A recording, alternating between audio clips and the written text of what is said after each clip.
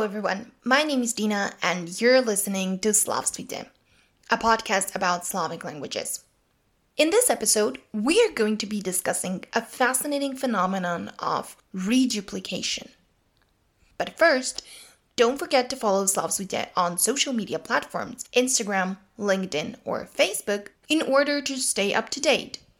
Also, if you like what I do, please consider supporting the show on buymeacoffee.com/Slovene. I really appreciate any kind of donation and I'm saying thank you in advance. So, before we start with concrete examples, let's make it clear what reduplication actually is.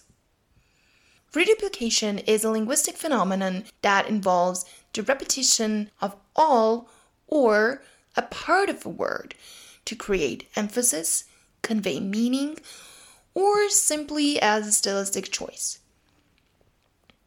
Reduplication is often associated with emotional significance, which can strongly alter the word's final meaning from the original one.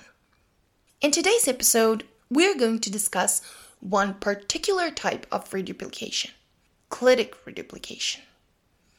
According to Wikipedia, a clitic is a morpheme that has syntactic characteristics of a word but depends phonologically on another word or phrase.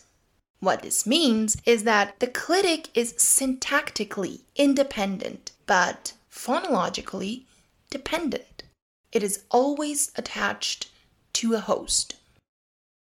Now, clitic reduplication is a phenomenon that occurs in certain languages where a clitic appears twice in the same sentence, serving the same grammatical function.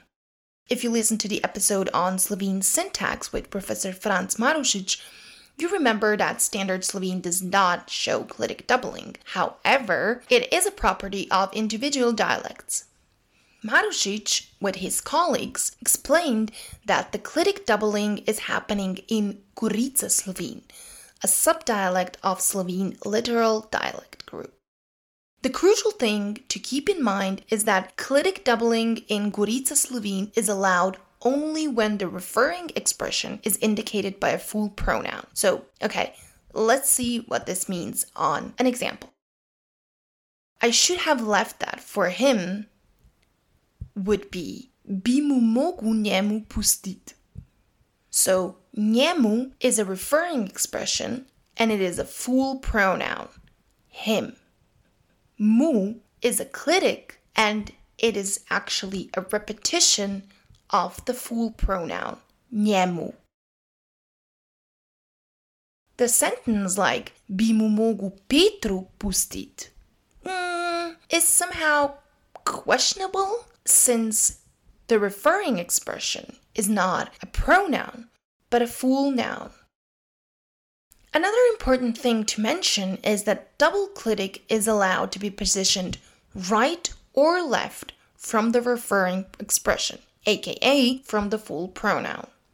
So in the sentence, I don't know him, jaz ga pa njega ne poznam, ga is the clitic and njega is a referring expression, aka the full pronoun, and the clitic is on the left side of the full pronoun.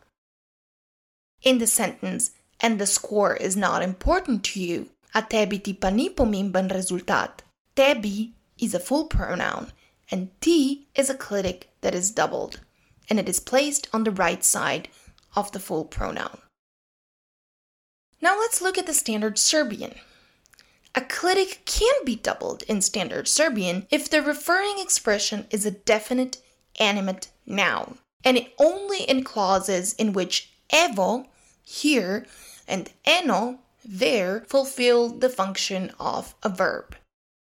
So in the sentence, there is our teacher, eno ga naš učitelj. Učitelj is a definite animate noun, and ga is a clitic that is doubled. Note here that unlike in Slovene, in Serbian, a referring expression does not have to be a full pronoun. It can also be a noun. Just like here, we have a teacher, učitelj, and we still have clitic doubling. Turlic dialects of Serbian hide a little bit more information about clitic doubling, although it is not the same everywhere. In the dialect spoken in Leskovac, my hometown, clitic doubling occurs with both direct and indirect objects, which is not the case with all southeastern Serbian dialects. So in the sentence, I do not know him, ja ga njega ne poznajem, would be njega, full pronoun, ga, doubled clitic. For comparison, the dialect of Prizren does not allow clitic doubling with direct objects. In some dialects, the definite article of the noun is the one deciding whether clitic doubling is taking place or not. When the object is not to be specifically determined, clitic doubling cannot occur. This phenomenon of clitic doubling is specifically present in Balkan languages, but not necessarily only Slavic ones. Albanian and Greek are good examples which allow us to think that the clitic doubling seen in Serbian dialects might be to the language context as well. Next time, I will be talking about yet another form of reduplication, affixal reduplication. Stay tuned, next episode coming on April 1st. Until then, check www.slavstudia.org or any Slavstudic social media channels for more interesting information on Slavic languages. Thank you for listening.